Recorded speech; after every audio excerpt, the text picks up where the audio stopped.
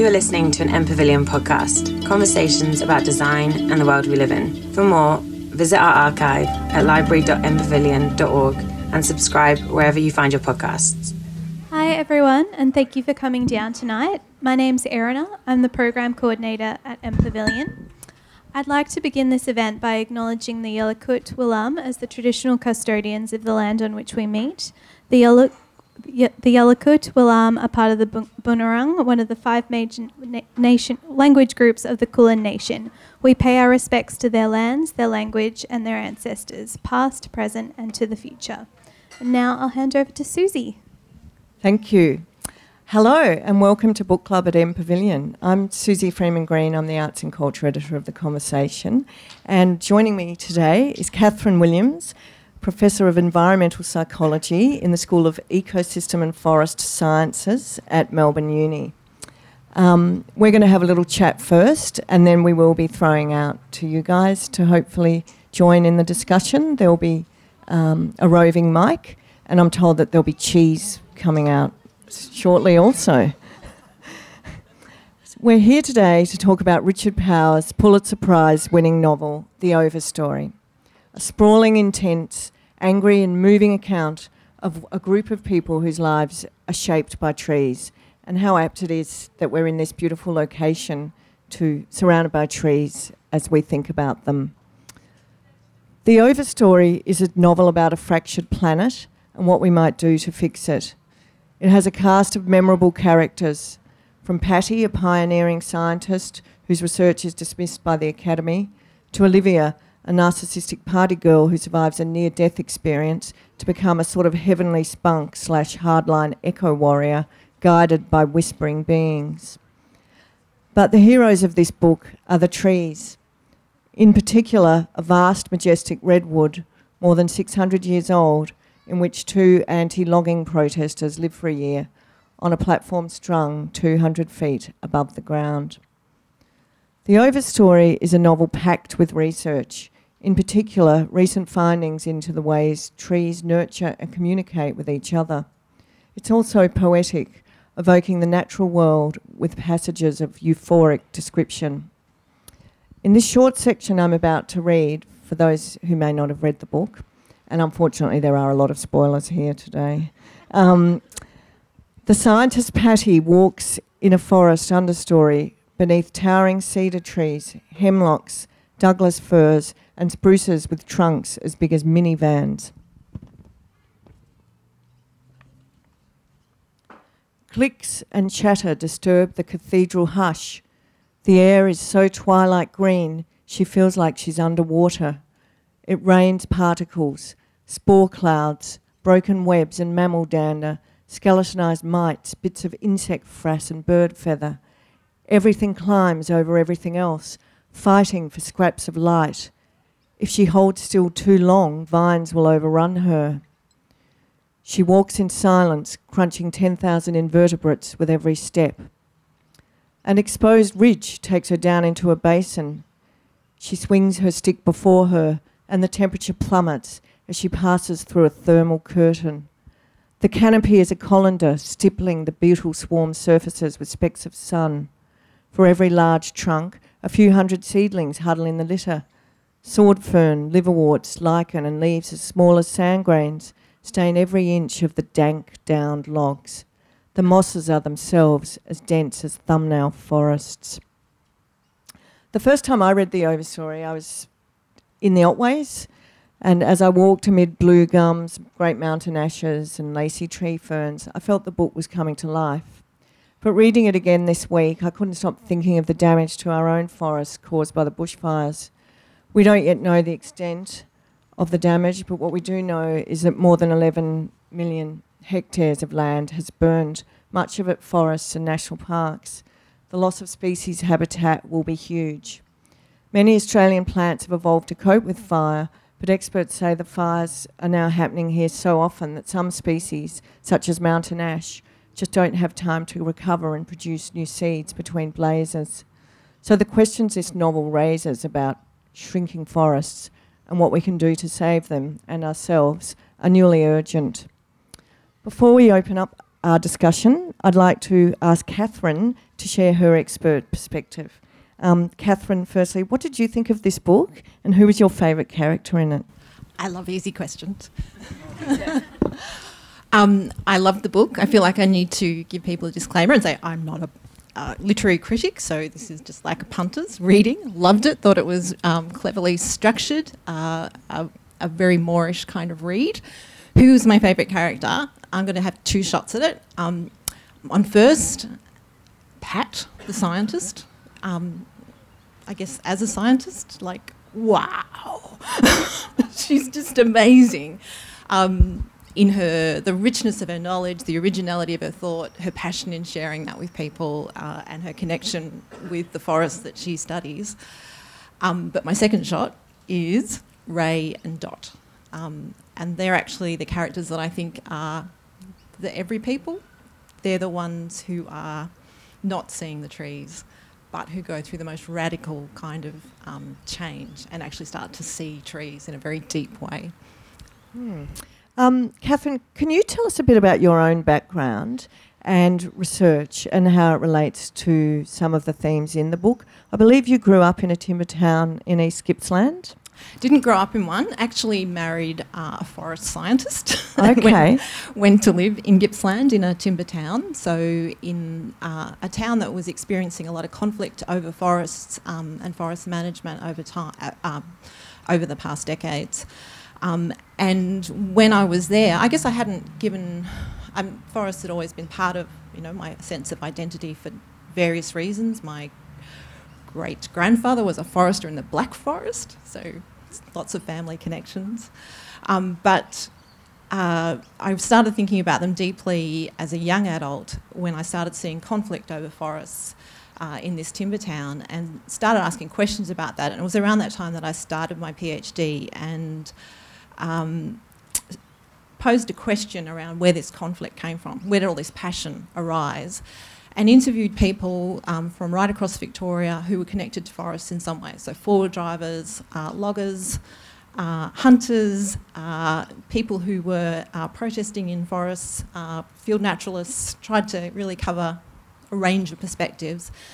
And what really gripped me was not the conflicting views, but the similarity. It was learning that they were talking about the forest as something magical, as like a cathedral, really using spiritual language. And that's where I went with my PhD then, was to study those transcendent moments in forests.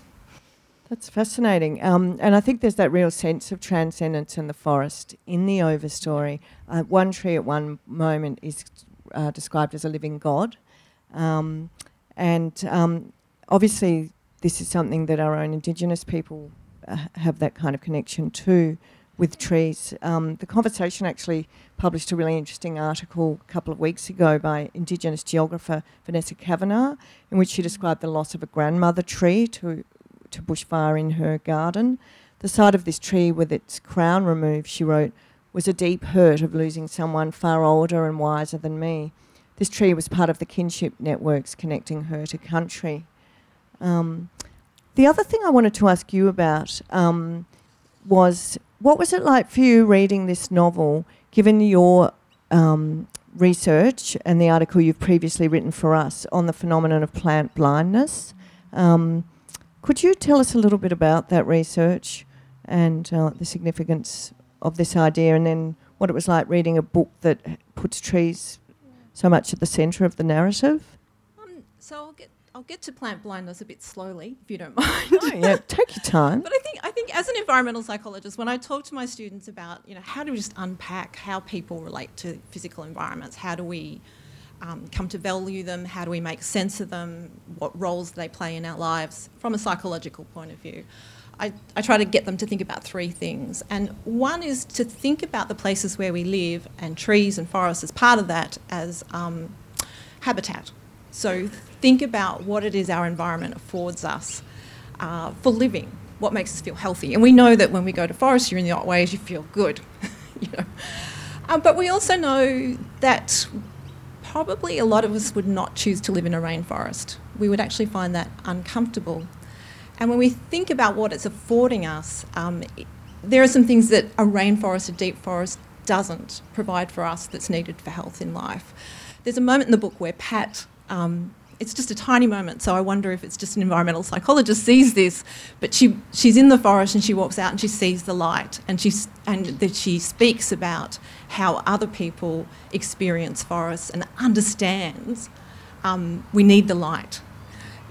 So when we think about forests and who we are as creatures, as animals, thinking about the habitat that it creates, thinking about the good things that forests and trees provide for us, but also what we do when we don't feel safe or healthy in a place.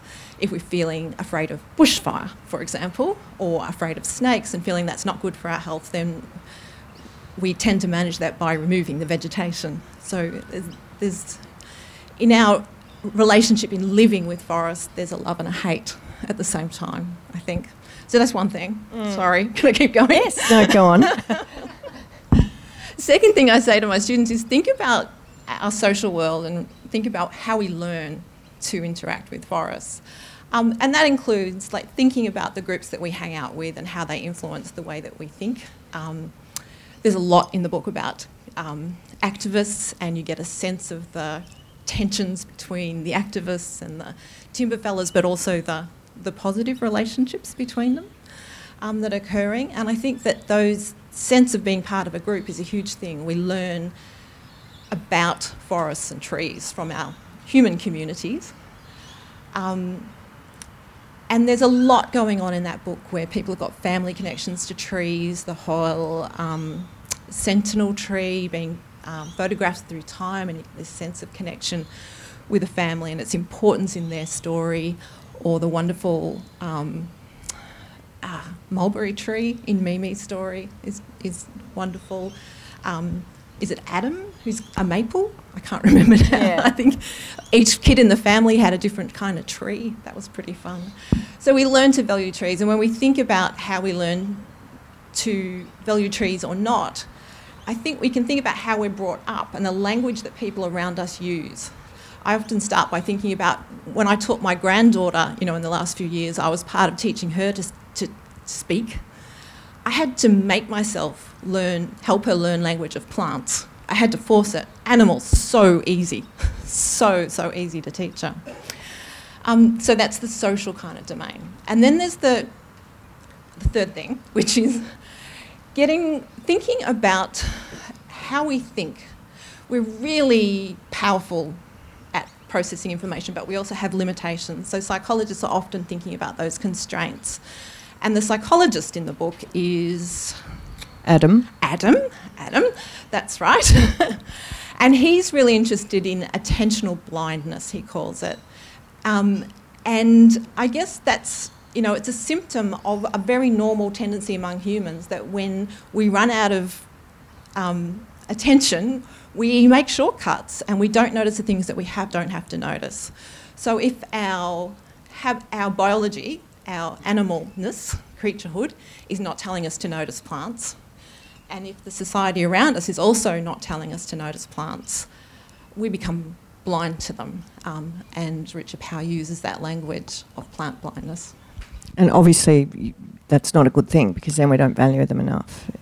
We are observing all kinds of problems with that in terms of how we put effort towards conserving plants, and in really practical ways, the skills base that we have as a society to grow plants and nurture them. We have, in terms of horticultural expertise, we are kind of making ourselves quite poor as a society, I think, because we've stopped valuing noticing plants. Well, it might be time to ask a few of you in the audience for your thoughts on the book. Does anyone have a favourite character or passage, or indeed tree, in the Overstory that they'd like to talk about?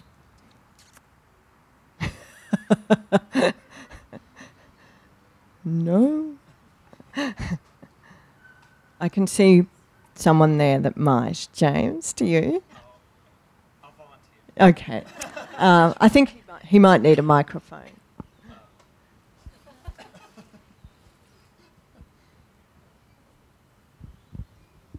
Thanks, Susie.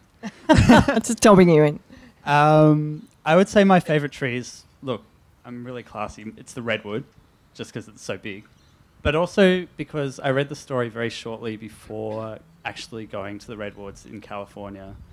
And I kind of went there thinking, you know, they're going to be big trees. Like, they're going to be big. But I was like, they're still going to be trees, right? Like, they're going to look like other trees. But seeing them in real life, you suddenly realise that they are so much bigger than any normal trees. I was like, we were driving through them and, you know, they're literally twice the size of the trees that we're used to. And you're just kind of struck by, like, they're like aliens. They're really like aliens. And you realise that, you know, we don't necessarily live on a planet that's our own. Sometimes it's owned by other things. Wow. And did you feel that the book captured that sense Absolutely. of their majesty? Well, yeah, the thing that struck me about the book is how it conveys this strangeness of the beings that we share this planet with. It's like, you know, it's a reminder that, you know, we're not the owners of this place. There are other things here too, and they don't necessarily feel or think the same way that we do. Beautifully put. Anyone else?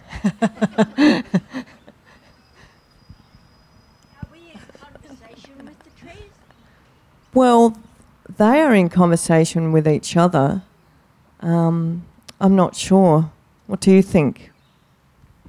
For me, it depends what you mean by conversation. Are we in a relationship with? Yes. Conversation could have different meanings.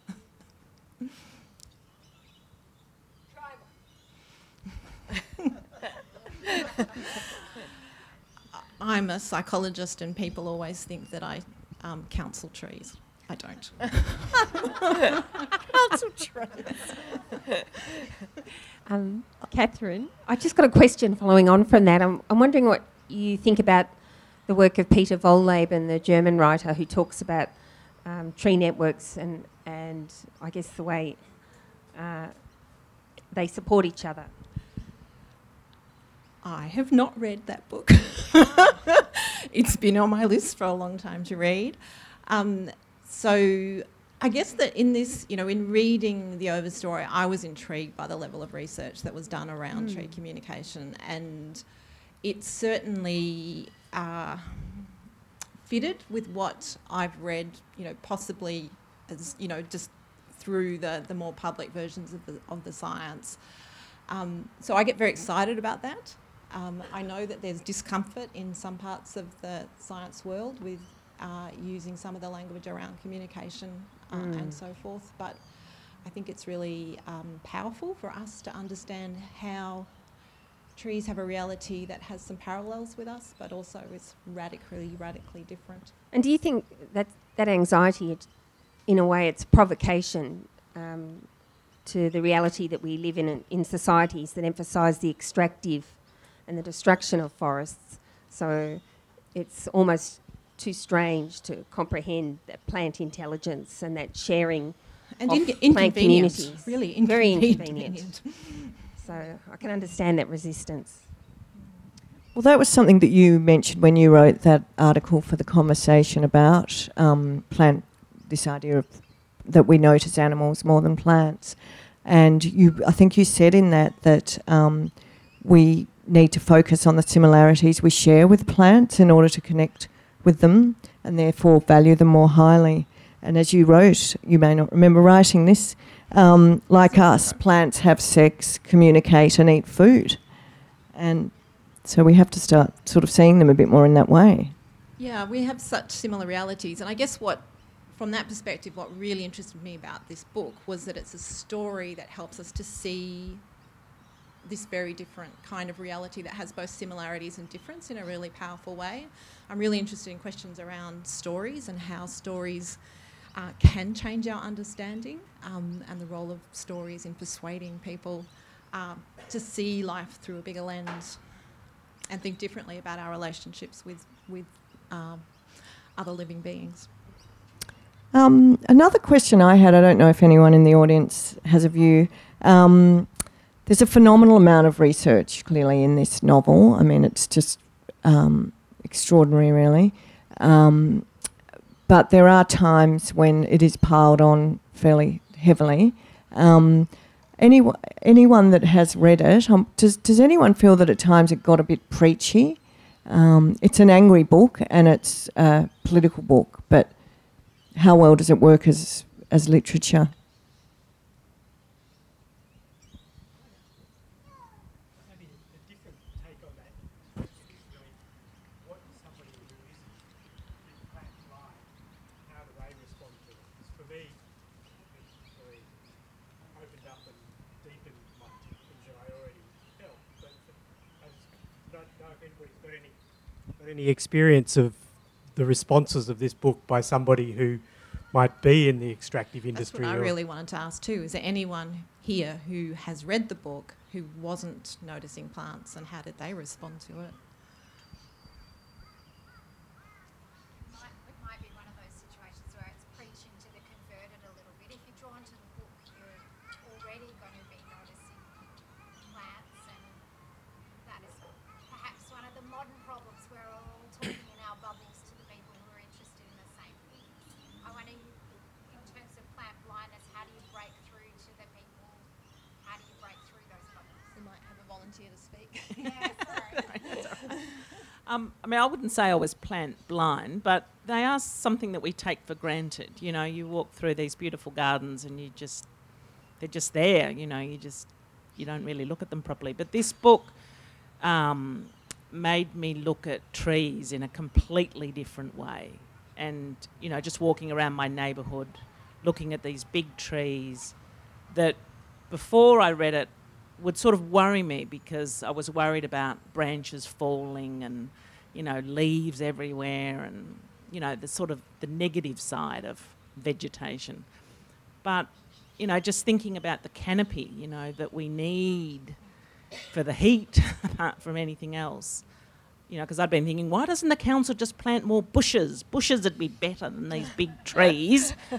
But I don't think that anymore. You know, that's just wrong thinking. And you know, it was just such a wonderful experience. You know, having my mind shifted. Yes, I agree. I had the same reaction to it, and it's also changed the way I see a forest, because I see that now as so interrelated. And, you know, this idea that trees nurture different species that aren't their own and help sick ones, and they even go on feeding a stump after the tree's been killed. It's quite mind-blowing, and it does make you see a forest in a completely different way, and to see that just the interrelationships. I thought that was a really powerful aspect of the book. Can we pick up Lucy's question now? Oh, yes. Is that all right? So you might have to do the short version again. The short version was, maybe if you're drawn to this book, it's something you're already primed to notice, and is it that modern problem of everybody talking in bubbles to other people who are interested in the same things, and so how do we break through those bubbles? Maybe it's the loggers versus the greenies. How do you break through those barriers? So I guess the short answer is we don't really know, and we know that's messy and complicated, but psychologists and sociologists and other people who are interested in change think about this a lot. When I've thought about relationships with plants and how they develop over time, I guess ideally you start with a kid. Kitchen gardens, for examples, in schools are just a fabulous way of getting children working with plants and thinking about plants in their lives, nature play areas. I'm excited about what we're doing in Melbourne with nature play areas. If you don't have a kid, what do you do? That's trickier. We've proposed some strategies that are around direct experience that builds empathy and closeness. So inviting people into situations where they relate on an emotional level rather than a fact level with trees. And so arts-based approaches, including books and stories, are one of the things that we look to for thinking about change. Chris, I don't know if you want to pipe up. He just looked terrified in his eyes. But Chris is a PhD scholar at the University of Melbourne. He's been thinking about the role of stories in shifting people's connections with environments. And so he's been thinking about the role of stories and how do we use stories effectively, and what do we do and don't know about how they can change perspectives. So, Chris, you gonna talk? I've been listening really intently, and then that 20 seconds before you said, Chris, can you say something, I started thinking something else. And now the whole time you've been talking about me talking, I've been thinking about how I was thinking about something else. So, what was the question? Stories. Yes. Stories that persuade. Yeah. Can they be useful in bringing people on a journey to connect with nature? I think the evidence suggests that they can be useful. I think, I'm sitting here listening to people, and I don't have this woman's name, but she just explained to us how her perspective on trees has changed completely from wanting them to not exist in her municipality to realising that they may have a place. And I think, for that to come about through a work of fiction speaks to the power of fiction. And it seems like a really obvious thing to say, that stories have power, because most of our lives revolve around stories. Fictional, or sometimes we think they're not fictional. I think there are certain fields that are starting to grasp the usefulness of narrative. In public health, it's used a lot. Advertisers are really, really good at using it because there's money involved. I think we need to do it a lot more with the environment, particularly as these experiences that are depicted in this book aren't experiences that everybody can have. And more we do have places where people are growing up and living without trees, without forests. And I was talking to someone yesterday, and they were telling me about the red gum behind the house that's going to be cut down, and the eastern rosellas that nest in it every year, and they're not going to get to see that anymore. And we were talking about, she's going to move because of that. She's going to move out of that suburb. And when that tree's gone and she moves, the next people that move in won't know any different. And that'll just be normal that tree was never there. And so these experiences of nature are going extinct. And the only way that we can combat that, I think, is with story. And stories aren't going extinct. Stories are more common than ever. And so I think it's really important that we support storytellers who are, doing this amazing level of research that this author has done, that has clearly created something very evocative. I don't know if that answers your question. Well, it's very interesting to hear that answer anyway. I think it's interesting also because the author of the novel himself seems to posit, unsurprisingly I guess, since he's a writer, stories as a partial solution to environmental problems. At one point, the character of Adam, the psychologist who turns into an eco-terrorist, says, story, not argument, will change people's minds. I'm not sure how well that's working in Australia at the moment with our government, but perhaps it still can. One thing I found interesting about this book, given that the author obviously is motivated by, very strong feelings around the issues he airs, is that the potential solutions to environmental problems he posits in the book, they were pretty damn grim, actually, the outcomes of them, and it was kind of depressing, really. There were a number of different sort of storylines in it. One of them was peaceful protest. Well, that seemed to achieve nothing. Then some of those protesters turned to eco-terrorism, which inadvertently killed one of the activists. Another solution was planting trees, but the character Douglas, who's involved in a massive tree planting program, it turned out to be a form of greenwash, and planting seedlings just allowed logging companies to increase their annual allowable cut. Then we have the heroic scientist Patty, who was Catherine's favourite character, and she was an absolute legend, and she did her research into how trees communicate and wrote successful books that changed many people's ideas. She started a seed bank, but at the end of the book, and yes, spoilers here, she's invited to a conference on sustainability and asked what's the single best thing a person can do to help the planet, and she appears to publicly commit suicide at the conference. So the only solution really that seemed in any way less doomed was this couple, Ray and Dorothy, who basically decided to let the garden return to forest, and that seems to work out reasonably well, although the council do want to come and dig it all up. So it's a bit of a downer, really. Like it was pretty depressing in many ways. So I'm interested to know what others made of that. Am I being a bit too bleak? Oh, we've got a mic. Hang on. I found that one of the difficult things of the book, because there was definitely that... Can you hold your mic closer? There was definitely that doom and gloom, like hopeless aspect to it. But then there was also the trees are much more powerful than us, and we're nothing, and we're just going to fade away, and they will still be here and be the power and where the energy and the focus is. And I couldn't quite work out which side of what I suppose he was trying to motivate us all to do the right thing, but he was sort of saying, whatever you do, you're just people and you're trivial, and the natural world is much bigger than all of us. Yes, which was moving and powerful, but a tad depressing too. I mean, especially if you think of even things that have happened since he wrote the book. I think it was published in 2018. Well, we've seen the rise of Extinction Rebellion since then, which I find quite an uplifting and in kind of positive development.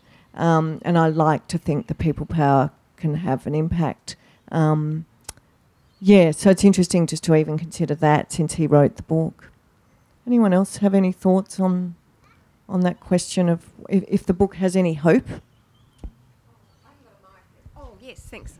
Hi, I teach fiction, actually, eco-fiction, for all my sins. What a fool. But I suppose I instruct my students that eco-doom is not the way entirely. You know, eco-doom is a dead end, and I do see Richard Powers as a kind of failed idealist in a way, because there is so little room for optimism by the end.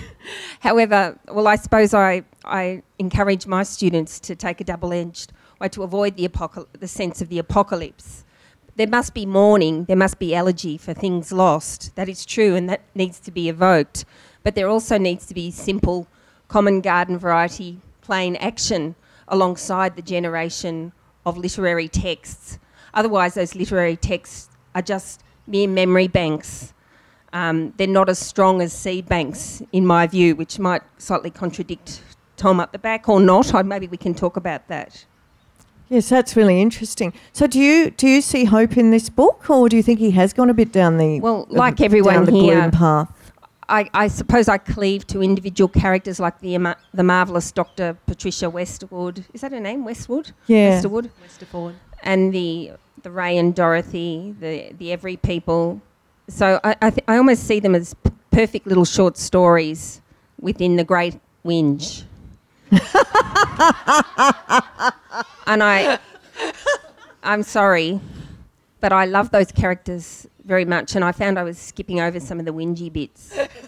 Not because I'm Pollyanna, but because I think we need to be very, very vigilant about eco-doom as an idea and an excessive mourning, because it stops us acting. Well said. As communities. I'm glad that you're out there teaching that to your students. Yes, because you do have to think about all that time and energy that goes into writing a novel, don't you? And, you know, where else could it go? Exactly. Can I just jump in and say I didn't find it as gloomy as other people are describing. So I'm wondering if there are some quieter voices here as well. Quiet Australians. Your listing, yes, was very good. You picked out lots of sad things that I didn't pick out.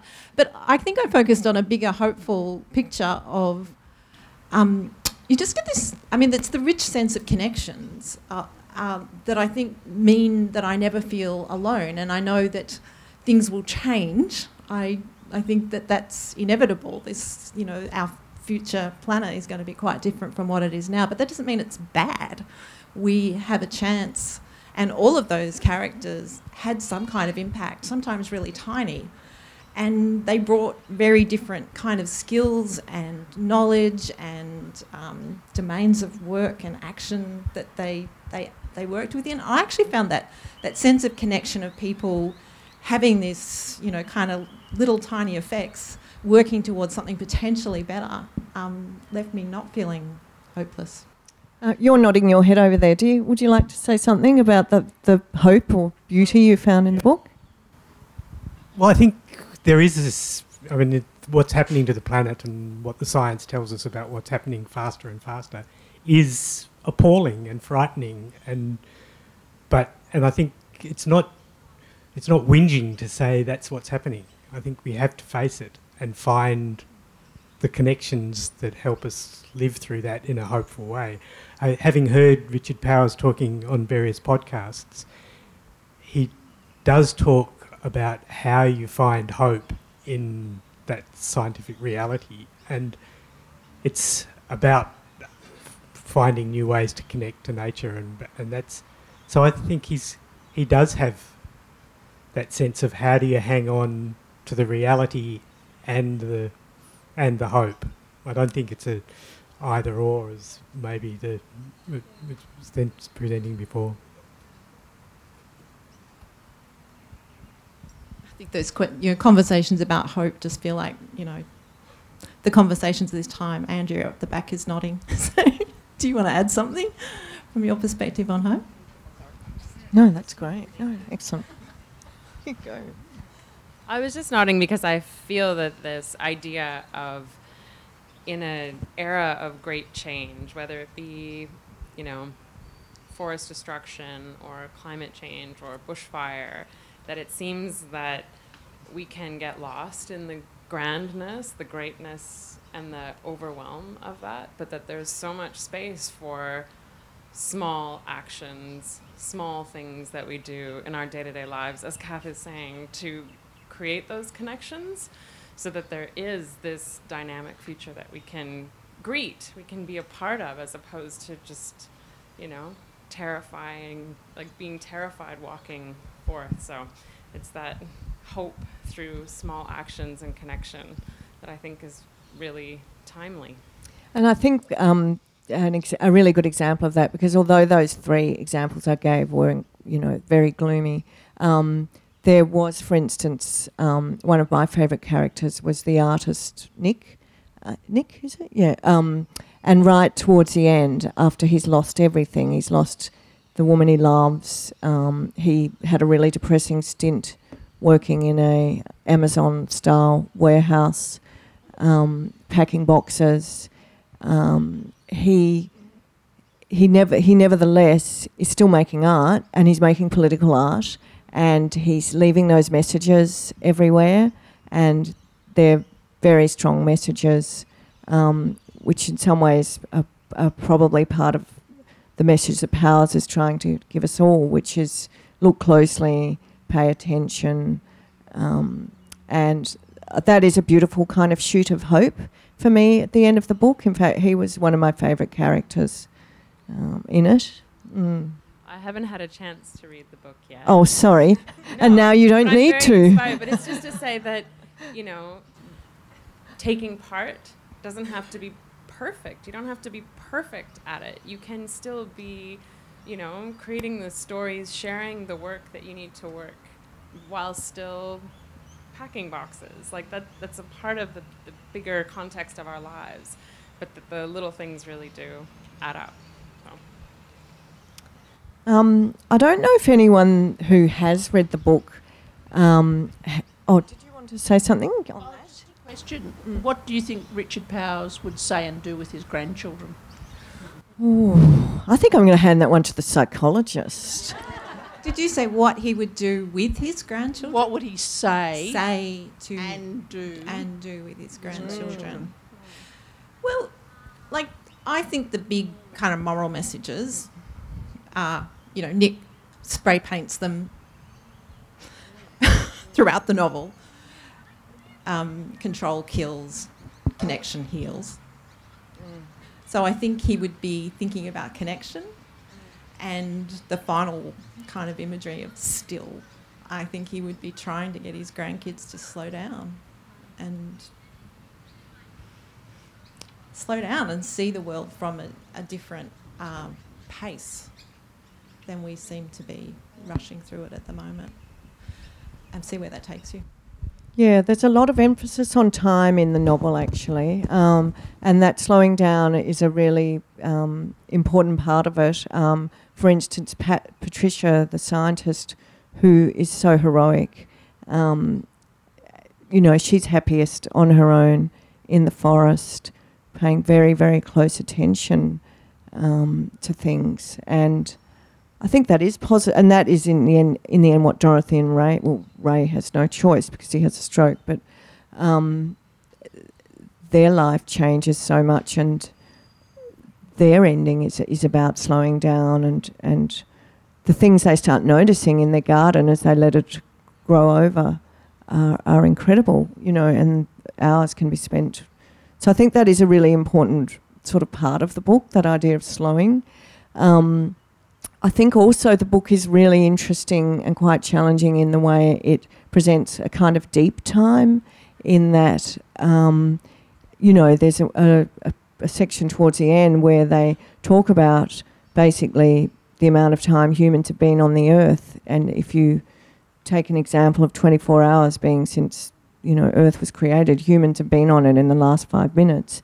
And, we've really done quite an extraordinary job in messing with the atmosphere in that time. But a repeated line in the book that comes from Olivia, one of the eco warriors, is that, well, I think I've got it written here, it's quite a beautiful line, which is that trees are the most wondrous products of 4 billion years of life on Earth. So there's a lot of taking us into a bigger sense of time. There's also, of course, even the way trees help us tell the time, and the way that their stumps are red after they've been killed, and the time that is even contained in those trees. So I think he has some really interesting points to make to us about time, and also probably about what we do with our time, because there's a whole other storyline in it which I found a little bit baffling, about involving this coder, Nile,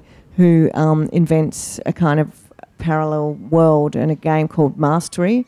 So that's basically a fairly kind of telling title, and obviously there's a hell of a lot of people spending a hell of a lot of time recreating the world in this game Mastery.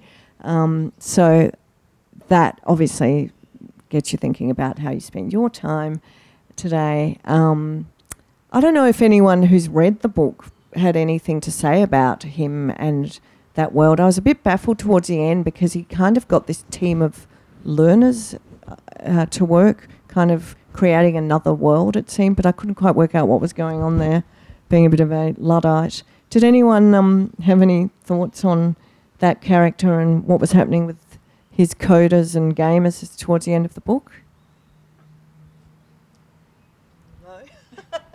I was confused too. I felt like he was creating another universe and wondered if this was meant to be literally, what do we take from this dying... Oh, but you have a theory. Oh, cool. Excellent. A theory? Yes, we're happy. Okay, hi, I shouldn't have a mic because I haven't read it. That's okay. It feels like Douglas Adams, construct a new world... construct a new world after one has been so, irreplaceably damaged. And from what I've heard, the tone of the book is desolate and upsettingly we've gone too far. So maybe the new construction is that a glimmer of hope. You have to rebuild. But this is where I haven't read the book, so I should. There is this very weird moment I didn't understand in the book, which was when Pat, the scientist, possibly commits suicide, where it just branches as though it's there's these parallel alternative universes that have just been created, which was one of the points that made me feel like, I think that's what he's doing. Yeah.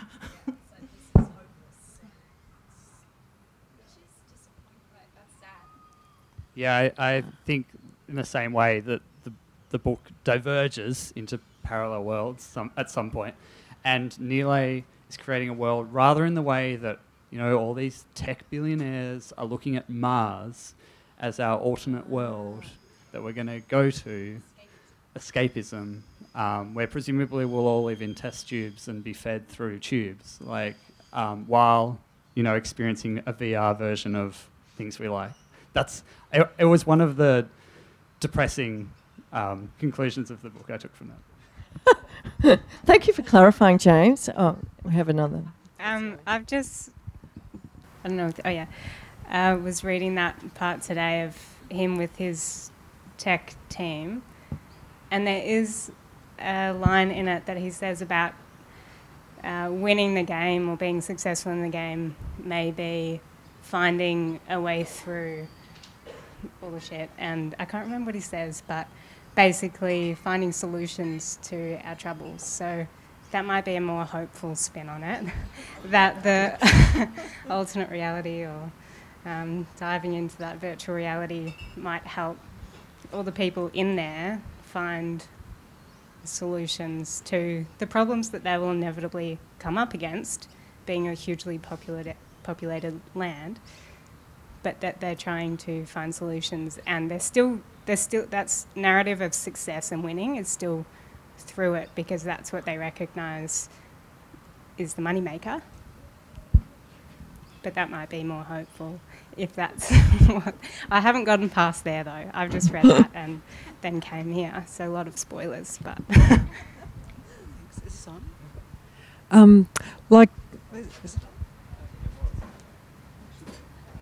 Just maybe just hold it a bit closer. Yeah, is that okay? Yeah. Like others, I've found that those passages are really confusing as well. But I got some glimmer of understanding when I listened to this extraordinary hour-and-a-half podcast with Richard Powers on The Tin House, is the name of the magazine. And he talks about having been at Stanford. Part of what motivated him to write the book came out of his experiences of being at Stanford and being close to Silicon Valley and going to parties with all these crazy people from Silicon Valley who, he said something to the effect that not a week went by where he didn't hear somebody talking about humans getting beyond ageing and living forever. And so he kind of had this sense of the craziness of Silicon Valley and you know, contrasting that with more sane realities as well, I think. But I'm actually rereading it at the moment to try and understand some of that, particularly Nile's role in the book, because the first time I read it I was really confused, and also confused about Patricia at the end. So but interesting to listen to Richard talk about what led him to write the book, and particularly that he felt he was tree blind until he went to the west coast of America. So very interesting. Yeah, that sounds well worth listening to. So given that you're reading the book a second time, do you have a sort of personal favourite part of the book that resonates most for you? Because I think there has been a lot of emphasis on gloom, but it's actually an incredibly beautiful book, and it's exquisitely written. And I mean, there is a kind of a euphoric element to it as well. Like I found his writing is ecstatic in describing nature, and for me, reading it again this week, I didn't want to leave that place when I didn't want it to finish, because I was reading it in the city, but I felt that I was being transported into just this beautiful place. And so I don't want to underplay the beauty of the book. As a tragic tree lover, I just found it a joy. It was like having parts of my soul recognised for the first time in literature, you know, to find a book that really understood trees and spoke about trees in this deeply emotional way. I just adored. And some of the most powerful images are up in the top of the tree. The big, it's a redwood, I think, is it? I can't remember now. Mimas. Yeah, so I haven't got to that in my second reading of it. And all I have is these incredible images of the life at the top of the tree. It's just absolutely beautiful. And I've also been a forest activist for a great many years in my life, and the stories of the forest activists really touch me deeply as well, very deeply. And I really loved that he tells that story, because so much of what has gone on to try and save forests, both here and in other parts of the world, is hidden. And the great the pain that people have gone through is hidden as well. So I totally loved it. There was almost a documentary detail to those sections of the forest protest, wasn't there? Did that ring really true to you? Totally. And what he says about it is that he took lots of actual experiences and put them together and fictionalised them. So, yeah, I think it's spot on. I think also what you're saying about that world at the top of that giant redwood, it was just so magical, them living up there in it for a year. I mean, even though it would have been, of course, ridiculously uncomfortable, windblown and almost impossible to endure, it was so beautiful, and it was sort of wondrous and romantic, that section of the book, and the ecosystem that lived at the top of the tree with the flying squirrels, salamander lizard, huckleberries. It was just mind-blowing. I just had one other question. I might ask our eco-fiction expert over there, if that's all right. I was reading the novelist Barbara Kingsolver, who I really love her work. She reviewed the Overstory in the New York Times, and in her review she observed that art still shrinks from environmental brutality as a subject. I wondered about that, and I wonder, is this true in the case of fiction? I mean, there is this growing body of eco-fiction, as we're now calling it, tackling themes to do with the environmental crisis. Are there other great novels that tackle environmental degradation and protest in their own way? Is there something else that we might be missing, or is Kingsolver right? Is it actually something that people shy away from writing fiction about? Oh, that's a big question, Susie. Sorry. But I think Kingsolver's being a little bit harsh. Actually, I think there's a lot of terrific writers out there, from Evie Wilde to doing it in a different way. She's looking at agricultural brutality in All the Birds Singing. I'm just going blank on others that I can recommend. Even Annie Proulx writing about what's the big Indian book called? I've gone blank after my gin and tonic. Pardon? Bark Skins, which is 1,000 pages, but it really looks at the slow stages and the slow destructive stages of extractive colonialism in America. It's epic, but it's always lensed through the personal, and on that intergenerational thing memorialises that really beautifully, and it's very, very sad and toxic. And I don't know. I mean, that's interesting that Kingsolver would. Maybe she's. It's a provocation that we need to have more books, perhaps. The Hunter, even the Tasmanian book by Julia, come on, Lee. Yeah, and then it's even an early proto kind of eco-fictional work which looks at the insane race to collect DNA in pristine environments of extinct creatures, so the Tasmanian tiger, so... And then even someone like Alexis Wright really has that strong... Well, there you are. The Indigenous writers are really... And I'm just finishing Tara June Winch's The Yield, which is an amazing book about loss of language, loss of culture, loss of environment, and those things are terribly implicated for Indigenous people. History is an environmental history. So, Maybe you could tweet that list. Yeah, I don't tweet. Maybe I could tweet that list for you. Susie can tweet that list. Sorry, that was very rambling. No, there's some great recommendations there, actually. Yeah, recommend The Yield for us next, I think. Anyone else have any thing they'd like to say about this quite remarkable book? That's fine if not, because I do think the cheese trolley awaits us. Catherine, sorry. I just want to add one thing to that lady's point about the amazing scenes in the top of the tree with the activist. There was one really tender moment when the cops, there's a moment of rapprochement, where the cops are worried about the people who were stuck up in the tree after the storm. Yeah. And I thought, there's hope. Yeah. There's not a binary where it's us and them always, that actually we're fundamentally humans, and there was a relationship that was built up over time between the baddies and the goodies, and that it was more nuanced, and it wasn't just about power. So there were little moments like that actually gave me hope, just so I don't sound too gloomy. Yeah, no, you're right. And also some of the interactions with the loggers were really interesting, I thought. I'm just a bit curious, going back to your original research, Catherine. I'm really interested that the loggers that you spoke to referred to the forest as a kind of cathedral. How did that work with doing their job?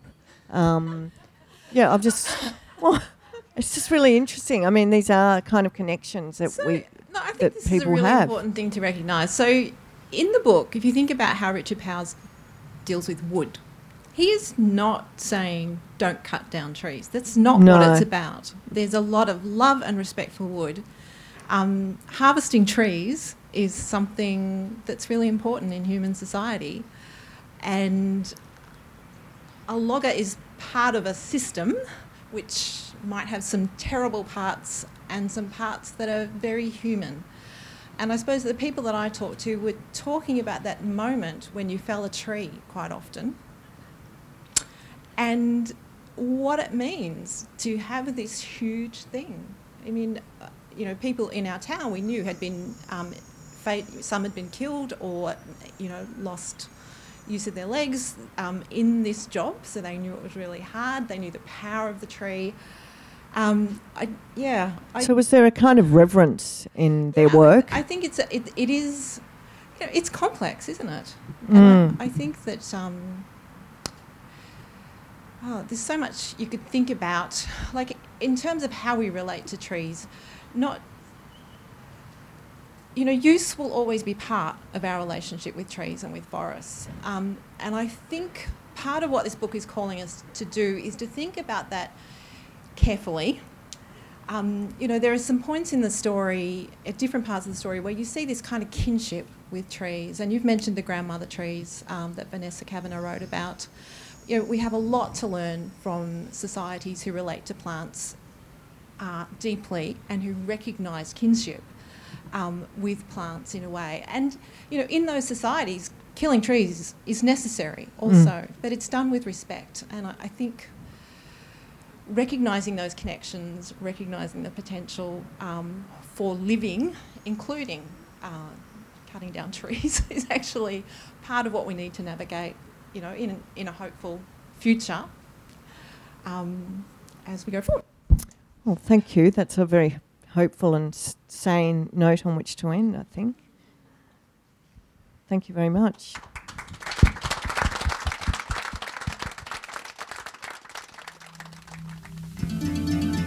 You are listening to an M Pavilion podcast, conversations about design and the world we live in. For more, visit our archive at library.mpavilion.org and subscribe wherever you find your podcasts.